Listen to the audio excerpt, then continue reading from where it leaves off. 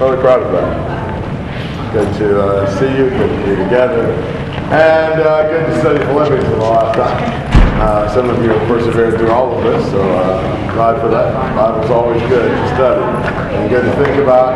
You know, something that I did many years ago when I was the age of a few of you, when I was about, I don't know, one of the kids to say, I was about Joshua's age probably.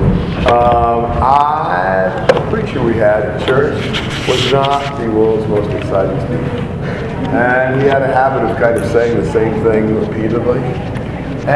But I was old enough and recognized I need to get something out of this.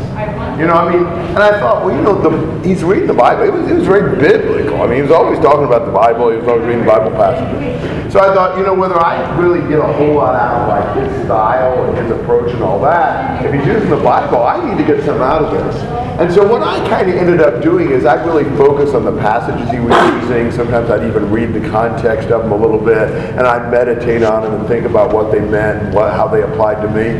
I probably got more out of his preaching than about anybody's. Not really because he's told me a whole lot I didn't already know, but because I really focused on the scriptures. Sometimes we get really focused on who's delivering something and how exciting they are, or, you know, whatever we like or don't like about their style. But really, if it's the word of the Lord, and they're talking about that, we can learn from them. We may not learn from them, but we can certainly learn by looking at the word of the Lord and thinking about it. And I think that's something for us to remember, because all of us are going to have some Bible class teachers we like better than others.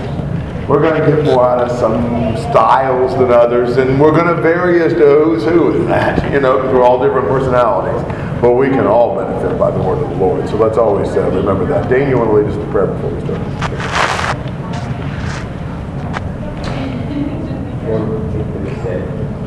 All the lessons that come from this camp and from the staff and other campers here, and the encouragement from that, and the knowledge that's available to us. Please help us to be able to take advantage of that. Now, especially this time, as Mr. Fisher teaches us through the tenor, help him to have a clear mind and be able to precisely say what we want to say, what he had in mind. Help him to be able to accurately represent your text and give you wisdom. Okay, as we look at this very last part of chapter 3, you know, you talked in the first part of chapter 3 about these Judaizing teachers who were trying to save themselves by their own works, but you've got the other side of the coin too. You've got the people who are trying to throw out rules because they're focused on this world, they're focused on their pleasures and desires and what they like. So would somebody reread chapter 3, verses 18 to 21? For Renee Walk, of whom I often told you, and now tell you even weeping, that they are enemies of the cross of Christ, whose end is destruction, whose God is their appetite, and whose glory is in their shame, who set their minds on earthly things. For our citizenship is in heaven, from which also we eagerly wait for a Savior, the Lord Jesus Christ, who will transform the body of our humble state into conformity with the body of his glory, by the extortion of the power that he has, even to subject all things to himself. Paul is telling them about these enemies of the cross of Christ. Paul's very upset about that. He's crying as he tells them because he sees their destruction and how they could lead the Philippians astray. These are the people whose God is their appetite. That is, they do what they feel like. They do what they want to. They focus on earthly things. They focus on the things that they feel and the things that they want in this life. Of course, if our whole life is centered on what we feel and what we want and this life stuff, what's our destination going to be?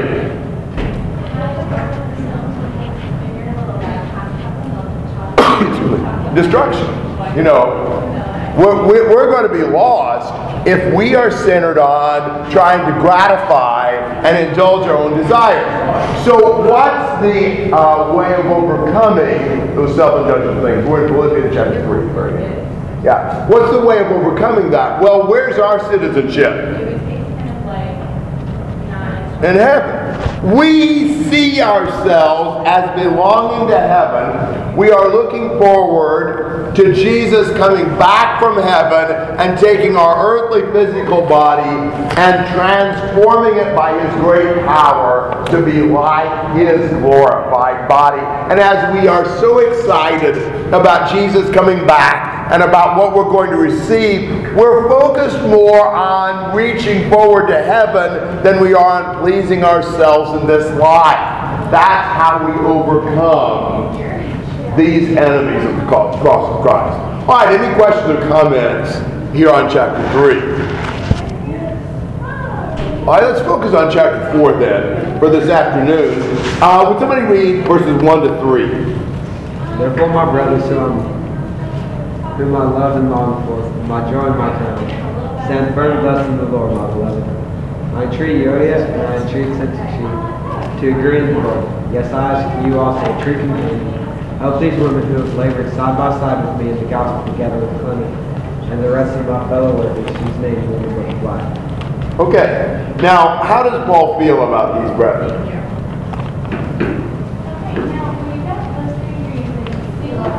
Man, he does, doesn't he? Do you see that in verse 1? He cares about them so much. We'd say they're his pride and joy. You know, he just was so attached to them. He cared so much about them. And that made him really concerned about them. And when there were problems and difficulties among them, that bothered him. And he's particularly bothered by what situation in the group here? Seems to be a split.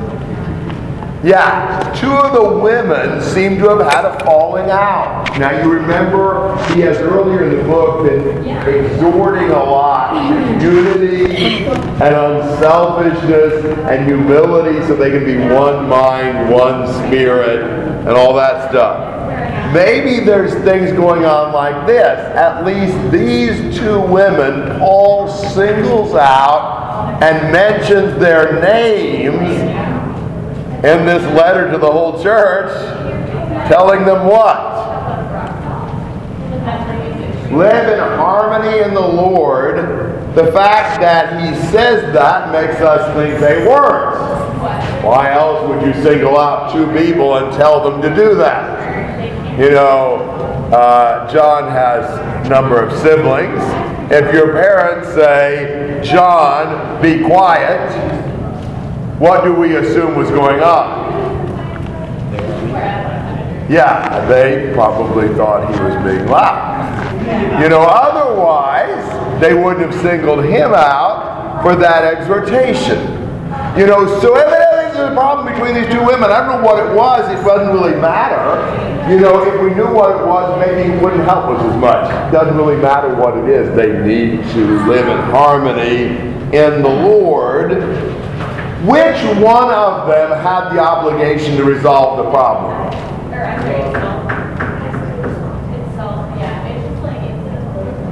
Both of them. See, he says the same thing to her, both of them. I urge Euodia and I urge Syntyche. It doesn't really matter, you know, anything about it. If you've got a problem with somebody, both of you need to work it out. Now, what's he saying in verse 3? Who is he speaking verse 3 to?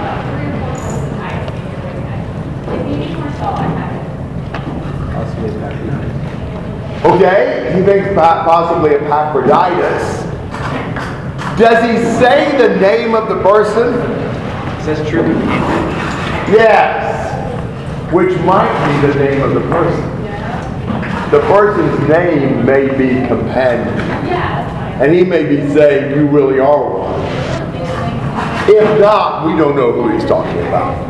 But it may be he's making a play on the actual name of the person and saying, I urge, you know, indeed, true, whatever their name is, you really are one. What's this true companion supposed to do? How would the true companion help in this situation?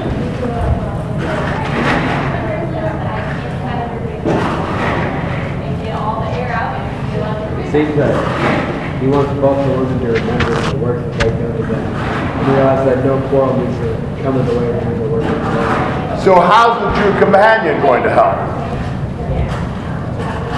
Make them realize that? Yes. I think Paul is appealing to another person to intervene and try to help the two women get along. Can you see a reason why Paul might have asked somebody else to help the two women to get along?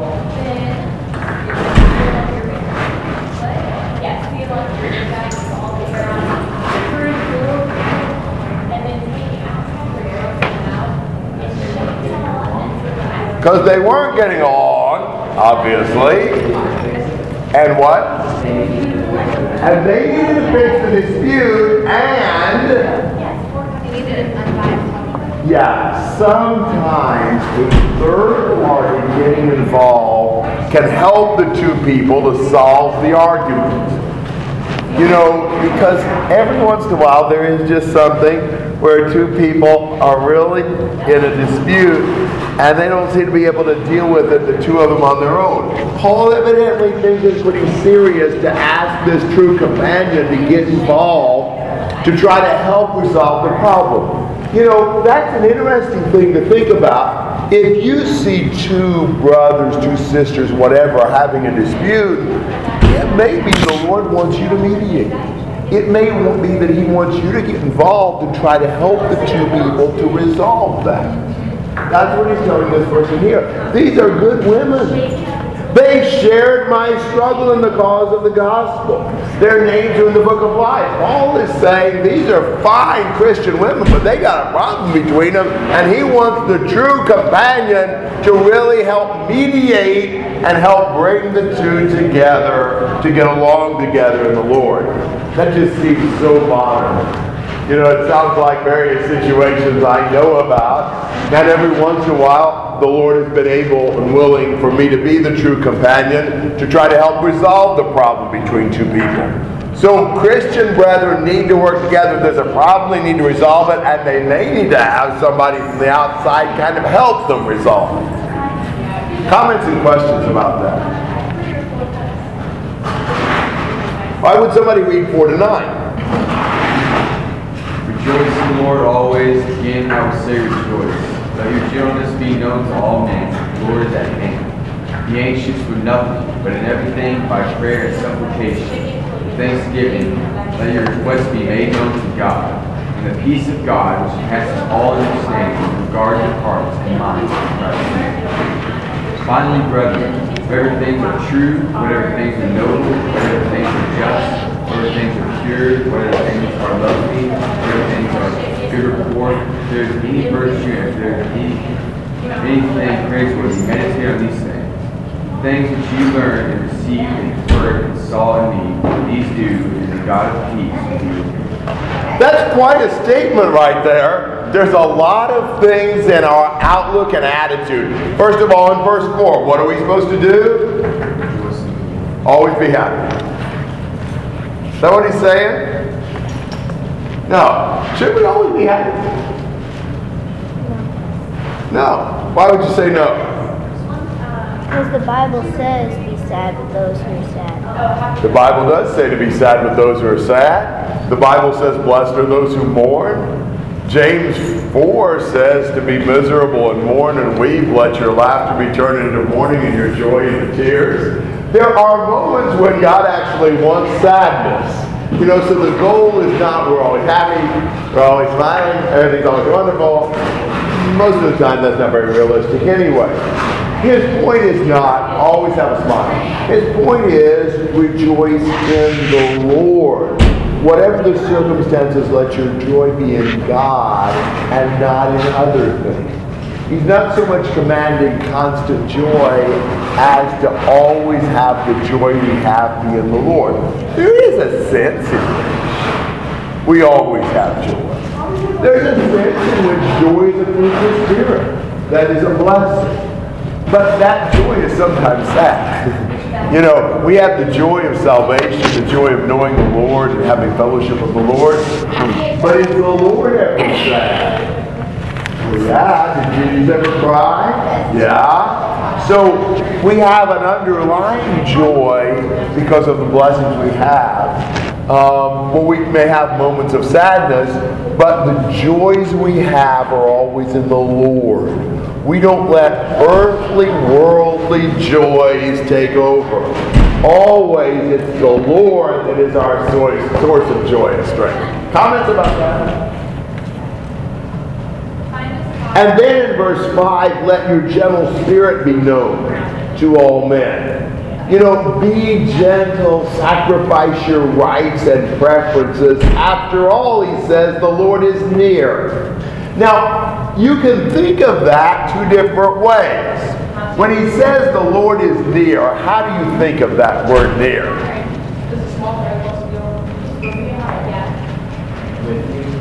Yes. You might think of it like in terms of physical closeness. Like right now, Zeb is near. I guess I moved over right beside him. But now, Zeb is far. You know, so sometimes we use near to mean close to somebody physically. We also use near sometimes to mean what? Yeah, we use it in a whole different sense sometimes. No? Time. Sometimes it's something that's near soon.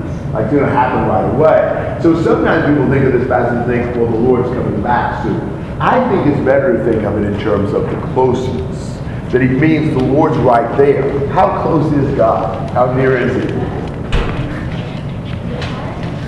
He's like super near. He's like in us and around us and looking at us. And does it change how you behave when you're thinking about how close God is? Does it make you more moderate, maybe less quarrelsome and argumentative and things like that? Think about the last time you fought with one of your siblings.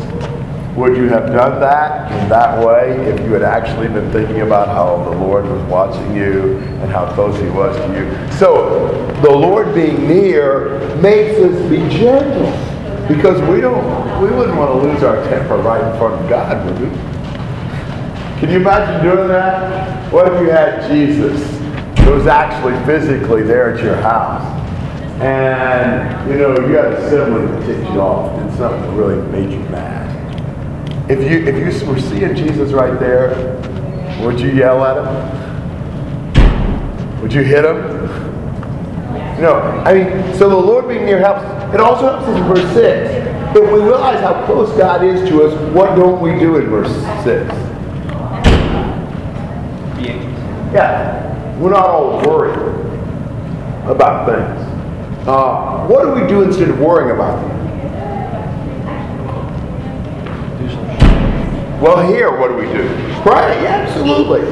You know, in nothing be anxious, in everything pray. You know, because when we think about the Lord being near us, and we really don't have anything to worry about, we just turn to the Lord and throw everything on Him and depend on Him and trust in Him. And that's how, verse 7, we have God's peace guarding our hearts and minds in Christ Jesus. Everybody's looking for peace. Sometimes people aren't willing to do what it takes to receive it. So that's what you see in this passage. Comments and questions through 7. I love the way that you and you trust God, you're all on there, and wait. And you have that peace that makes it. A lot of people don't understand. And that peace that Christians have is really awesome. Yeah. If we do have the Lord with us, is there anything really to worry about? Jacob. I heard John teach this, and it was really cool because he described it as Paul giving the audience a solution to the problem. Like, instead of quarreling, fighting, be close to the Lord, and always know that God is near, always be gentle, and Paul just kind of gives them the solution to their problem, shows them how. Good way to look at that. Thank you. Very good. Other thoughts? Going along with what Caleb was saying, a lot of times when we get weighed down with stuff, we put extra responsibilities on ourselves that take care of it, to do everything we can to fix the problem. And then as Christians, you know, we're told in Peter tells us to cast all your anxieties and all your cares on him, because when you do that, it doesn't become your problem anymore. It's you and God, and you're saying, God, take care of this for me, because we show our true need for it. Good point. Yeah, good point. Look at verse 8. What does he say we need to do?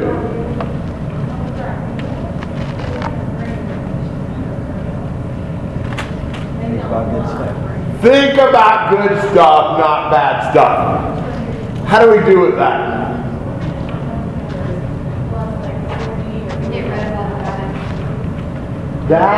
That's exactly what we got to do. You know, it's hard to think about good stuff if you're constantly piping bad stuff into your brain. They have a garbage in, garbage out idea in business, accounting, computer, whatever. And the same way in our mind, you put garbage in, what would you expect to come out? Garbage. What are some ways we can put garbage in? Having bad friends. Bad friends that influence us in bad ways. Music. What about the music we listen to? Do we listen to music that's really, builds us up and puts good ideas in our head? Or do we listen to music that puts bad stuff on our mind all the time? And remember, music's pretty powerful. It can really have an impact on us. Do we make heroes out of the artists that are just trash? Or not? I think music has such a big impact on what our minds are all the time. Or even other media. What you see on the internet, the movies you watch, stuff like that. If you feed in a bunch of garbage, what's your mind probably going to dwell on? Garbage, right?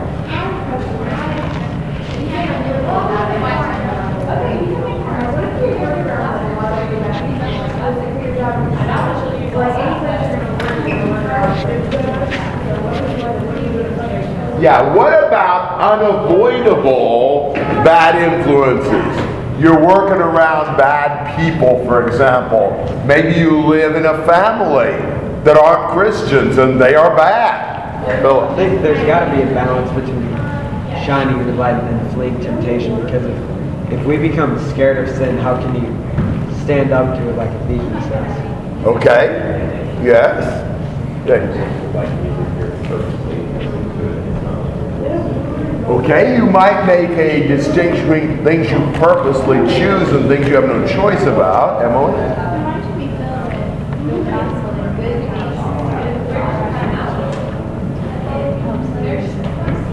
Yes, the more you fill your mind with good things, the more it helps kind of protect your mind. Jesus said to his Father when he prayed that he was worried about the disciples because they were in the world, even though they were not to be of the world. So Jesus recognized there's some problem with just being in the world. And he saw that as being dangerous because of the influences. Paul said in 1 Corinthians 5, he didn't mean for us to withdraw from the wicked people in the world, or we'd have to leave the world. So he doesn't mean for us to leave the world. It's very challenging when we are more around wicked thoughts. That makes it harder for us. If you do work at a job with really filthy mouth and foul-minded people, it's going to be harder for you. That is going to be a challenge. If you're in a house where the people in the house are very irreverent and very sensual and they talk a lot about those things, it's going to be a lot harder for you. It is more of a battle. And you will have to protect yourself even more by not connecting, by filling your mind so much with the Lord, His Word, prayer, worship, things like that you don't have any space for the devil to get in. So those are challenges. It's really hard to keep your mind dwelling on righteous stuff because we do have a lot of even unavoidable bad stuff that comes in. Can you see a difference between your work and the people are foul-mouthed and it's just really bad, and you're listening to those kind of things on your Walkman and going to watch movies like that? Is there a difference? No. No? I say there is. What do you think the difference is, guys? I think like whenever you're around certain people and do stuff like that, you're hearing it, but you can't like stop it or change it. When you like go to see a movie, that is your choice. You have a choice to listen or read or turn it off. You certainly do have more choice, more leeway in that, Leah. It's like kind of the difference of, are we entertained by the sin or are we disgusted by it? I think that's a big thing. You know, we say, well, you choose to listen to it or you don't. I want you to think about why you choose to do that. Why do you choose to see a movie? You want to. Yeah. You're entertained by it. It's fun. You ever just go to see a movie and you think, I am going to see this movie. This is going to be the worst movie I'm going to see. You ever do that? That'd be kind of dumb. You might do that, but I don't know many people who do. If you thought it was really a horrible movie, you wouldn't watch it.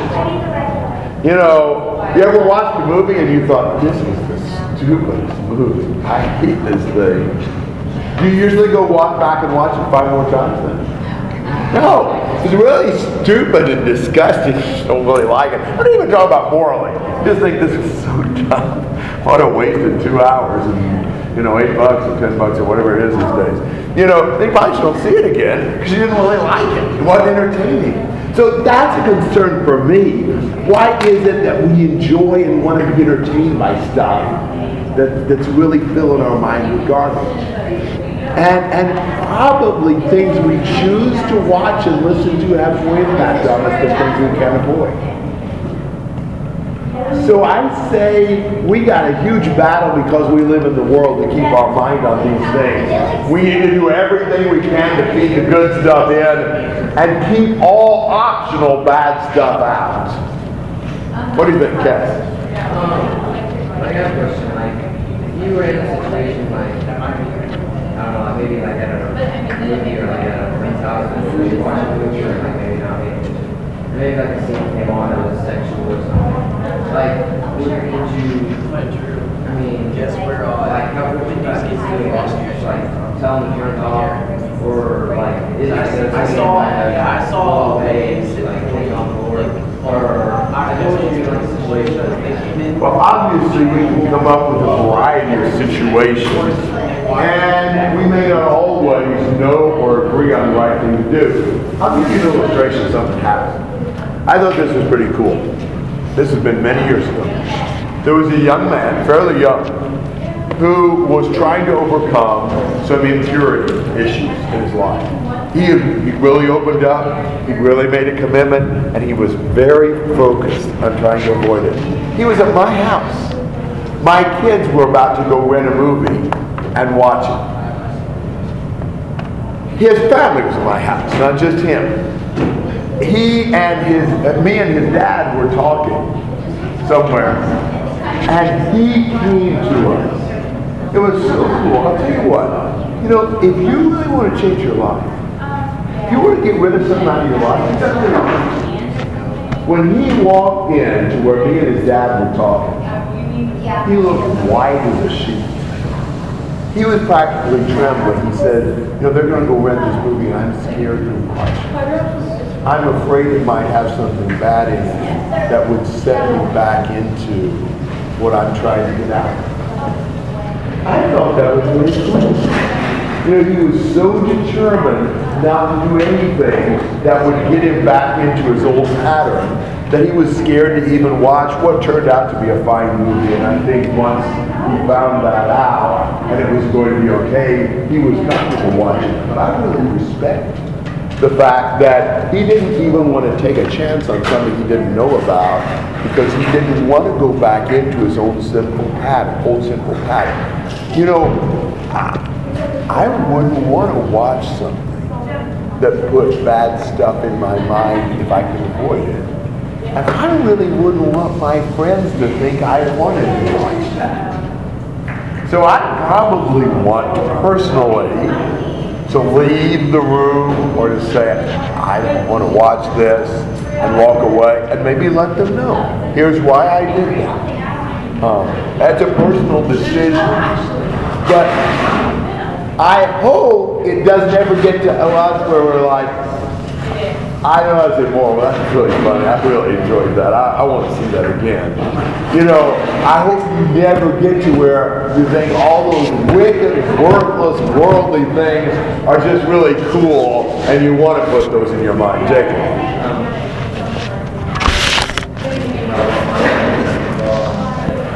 This week, I've heard someone come up and say, this is such a song, and like, I don't think I've ever heard someone come up and say, this Bible verse is stuck in my head, and I just can't stop thinking about it. It's like, we really were excited and really entertained by the Bible and by God's Word, how much of that is rather than Has this week been helpful to you spiritually? And why?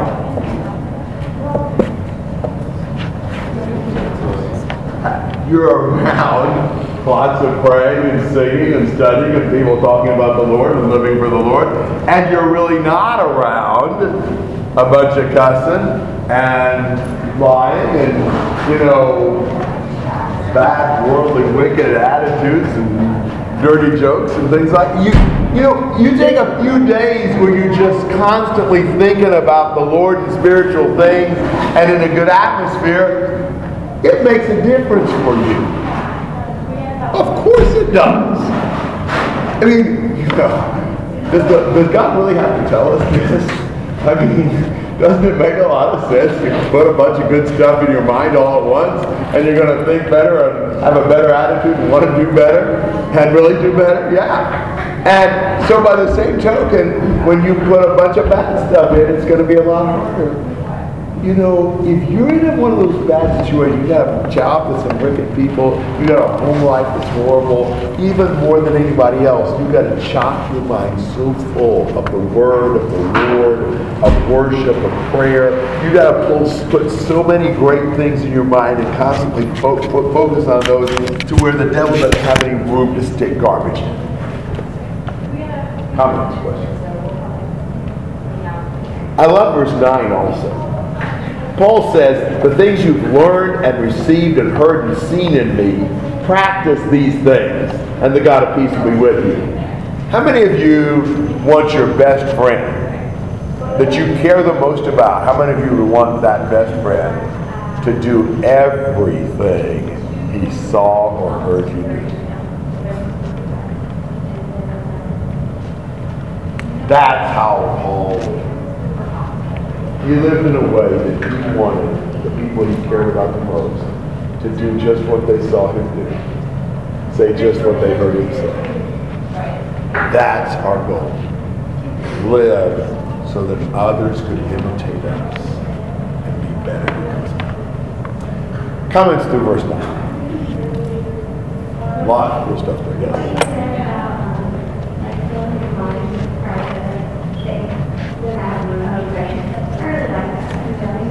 Get your mind focused and ready, and just thinking about God. And it seems like actions, when you get in situations like that, the actions kind of just come. Yeah, you're exactly right. I mean, pretty much what we do comes out of our head. And so you make better choices. You want to make better choices. You want to, because and you think about choices that we make. And you can think about some of the times you've chosen to do things that really weren't smart, really weren't good. And what was in your mind? What were you thinking about? And we make a lot of dumb choices sometimes, but it all comes back to the whole what we had in our brain. So filling our mind up. I mean, the Lord tells us the things we really need. Other thoughts, guys. That kind of reminds me of whenever I get really a hobby or something, or something you really enjoy, for instance, I actually go to a lot of sports, I actually love football. Whenever you're about to go out for a football game, I know this is what I used to do. Whenever I used to play baseball, the only thing that was on my mind was baseball. I wasn't thinking about anything else.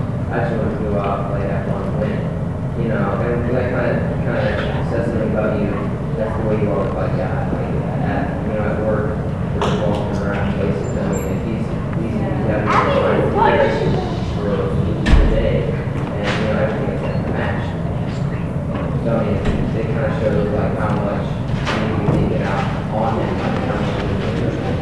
Amen. Very good. All right. 10 to 20.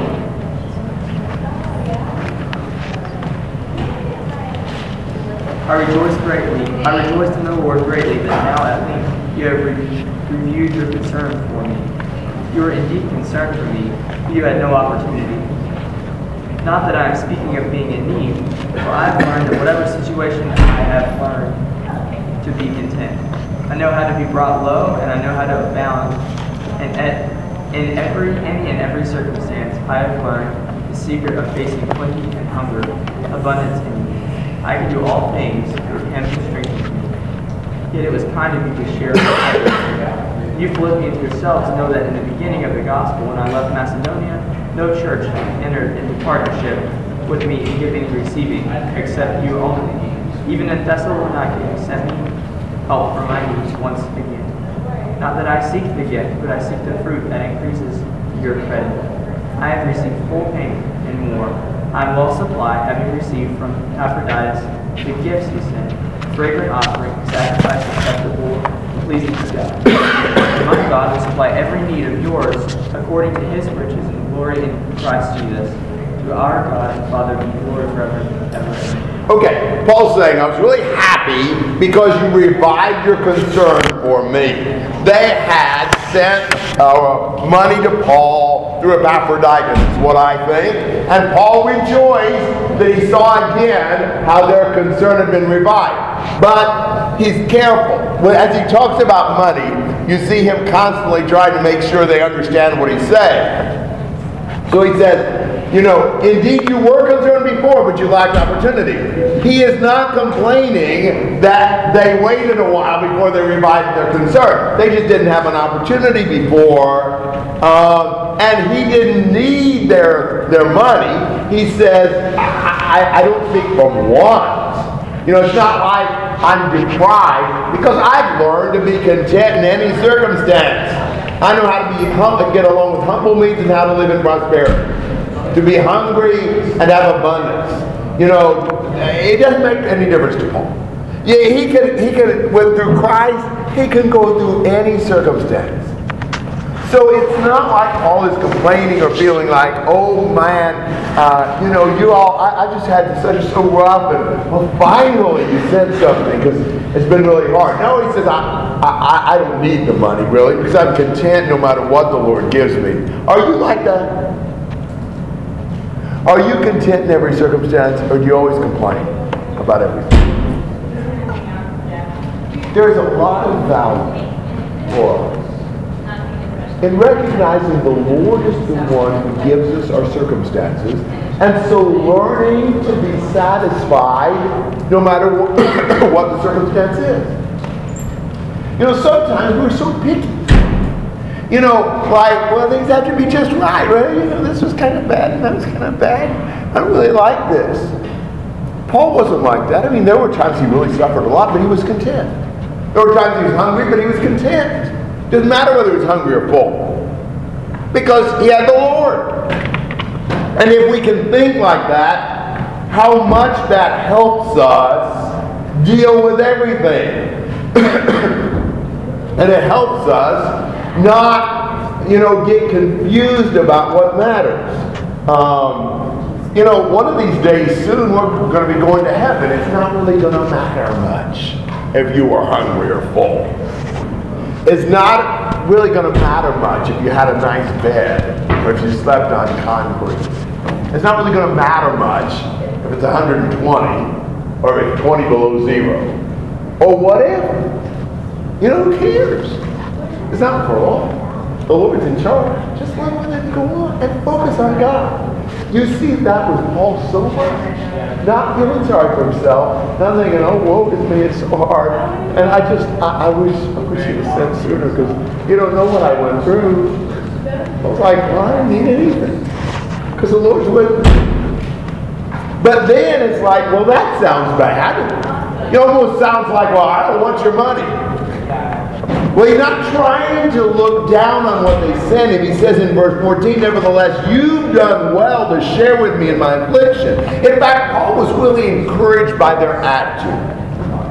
He said, you've been like that all along. Even when I first left Philippi, before I ever left the province of Macedonia, even in Thessalonica, next town he went to, they sent more than once a gift to help him. Right from the very beginning, they had been supporting Paul. And so it's been really encouragement to him to see their willingness to share in supporting the gospel, supporting him in the gospel. But now, he doesn't want them to think he's begging. You know, he says, not that I seek the gift itself. You know, he's not trying to say, so, hey, how about some more? No, he says, I'm not worried about the gift. You know, I just want the profit and the balance to your account. I just want you to be blessed. And he said, I've received everything in full and have an abundance. I'm amply supplied. I mean, I've received from Epaphroditus what you sent. And it's been wonderful.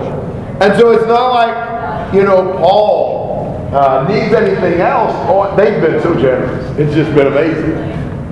Now, how do you feel when somebody is really generous with you and really gives you a lot? How does that usually make you feel? You want to give something back. What if you don't really have anything to give back? How do you feel? Indebted and kind of guilty. How do you feel around the person? Kind of awkward? It's like, it kind of stings to owe something. You know, it kind of stings. Here they've done all this for you, and you don't even have anything you can do for them. You don't even know what to do for them. You don't really have anything. You know, and so it's just kind of tense. Well, I mean, what was Paul going to give the Philippians? I mean, you know, did he have a lot of money to send back? Was he going to be able to buy a nice present for all of them and send it back? You know, what's he going to be able to do to pay them back? I love verse 19. And my God will supply all your needs according to his riches and glory in Christ Jesus. You know, Paul wasn't worried about not being able to pay him back because God will. And he's got a lot bigger bank account than we ever will. So he's well able to do the trick. And so he says, I know he'll do that. And so Paul never felt like this indebted, this awkwardness, this like, oh, I hate to even accept this because I can't really do anything back. Well, God can and God will, and he knows he will. And so he praises God for that. I love just the way Paul analyzed this whole contribution thing. I think it just shows so much the heart and attitude of a true disciple. What are the comments and questions you have on that? Yeah, Jay. In chapter 4, how does verse 10 connect to the rest of the chapter? Well, I think... Well, maybe a little bit in that he's been talking about his joy in verse 1, and they need to rejoice in the Lord in verse 4, and then he says, but I rejoiced in the Lord greatly. So he's another example. He tells them to rejoice in the Lord, but he also rejoiced in the Lord greatly. But to some extent, he's also just transitioning to this as the last big thing he needs to talk to him about. Really, he probably wrote the letter almost as a thank you note. That's really kind of his ultimate purpose. He said a bunch of other stuff, but he wants to make sure he thanks him for the gift. So he kind of springboards off of telling them rejoice in the Lord to say, well, I rejoiced in the Lord greatly myself because of your gift. Good question. Other comments and questions? Yeah. I think it's cool how in verse 19 he says, my God. And he makes God personal. Too often we think, oh, God's way up there. He's not really here with me. And Paul says, my God will take care of me. Yes, and Paul says that some other times as well. So you see that personal connection. The Lord is my shepherd, kind of an idea. Good point, John. I really like to be able to see Paul's attitude in this, how he doesn't see it as the gift itself, but he sees it as the attitude of the Philippians and how that overall is more of a blessing to them than it is for him. Yes. Isn't that amazing? Paul doesn't see money as much as he sees their love and their sharing, and he doesn't see that so much as what it does for him as the blessing it gives to them. Paul has a great heart.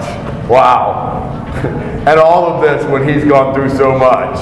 but he cares about others, not himself.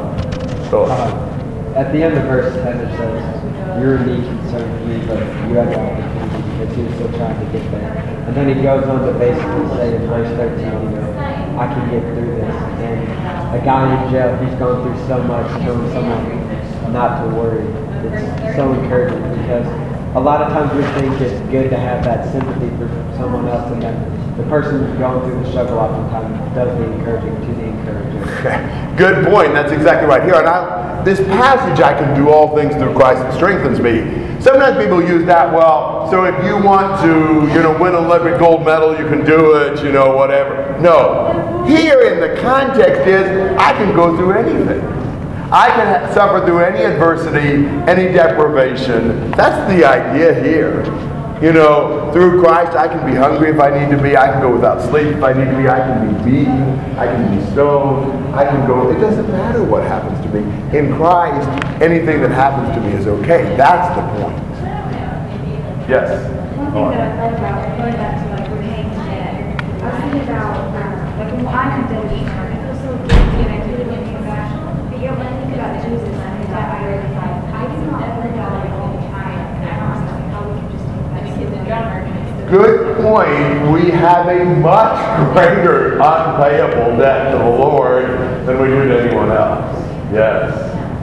We don't really feel guilty about that, but we ought to sure feel a Christian. Wow. Other thoughts? Okay. Luke. What do you think of verse 13 he is specifically referring to? I mean, because we hear I can do all things through Christ who strengthens me in different situations. What do you think specifically? I think the all things is like I can go through all these difficult circumstances. Not what I can accomplish and achieve, but he's been talking about, being filled and going hungry, having abundant suffering. I can do all things. I can go through anything through Christ. It doesn't matter. We're just living. But if we've got the Lord, it doesn't matter what happens. So, I think that verse 13 really shows that Paul's heart is in the right place, because he doesn't have to qualify with, "I can do all spiritual things," because we can see so clearly that his heart is already set on doing God's work. Because nowadays people use that for anything, football, basketball, baseball, any kind of accomplishment. I can succeed in business. He didn't have to qualify because he was in. amen. Great point. So 21 to 23. Greet every saint in Christ Jesus. The brethren who are with me greet you. All the saints greet you, especially those of Caesar's household. The grace of the Lord Jesus Christ be with your spirit. So he's saying, say hi to all the Christians there for me. That's really what he's saying. And again, he thinks about every one of them. You be sure to tell every one of them, I said hi, is the idea. Paul's always thinking about each one. It's amazing, his focus and his heart in that. So encouraging. The brethren who are with me greet you. You see how the brethren in the first century loved each other and all were sending their greetings back and forth. All the saints greet you, especially those of Caesar's household. So, I wonder how there got to be saints in Caesar's household.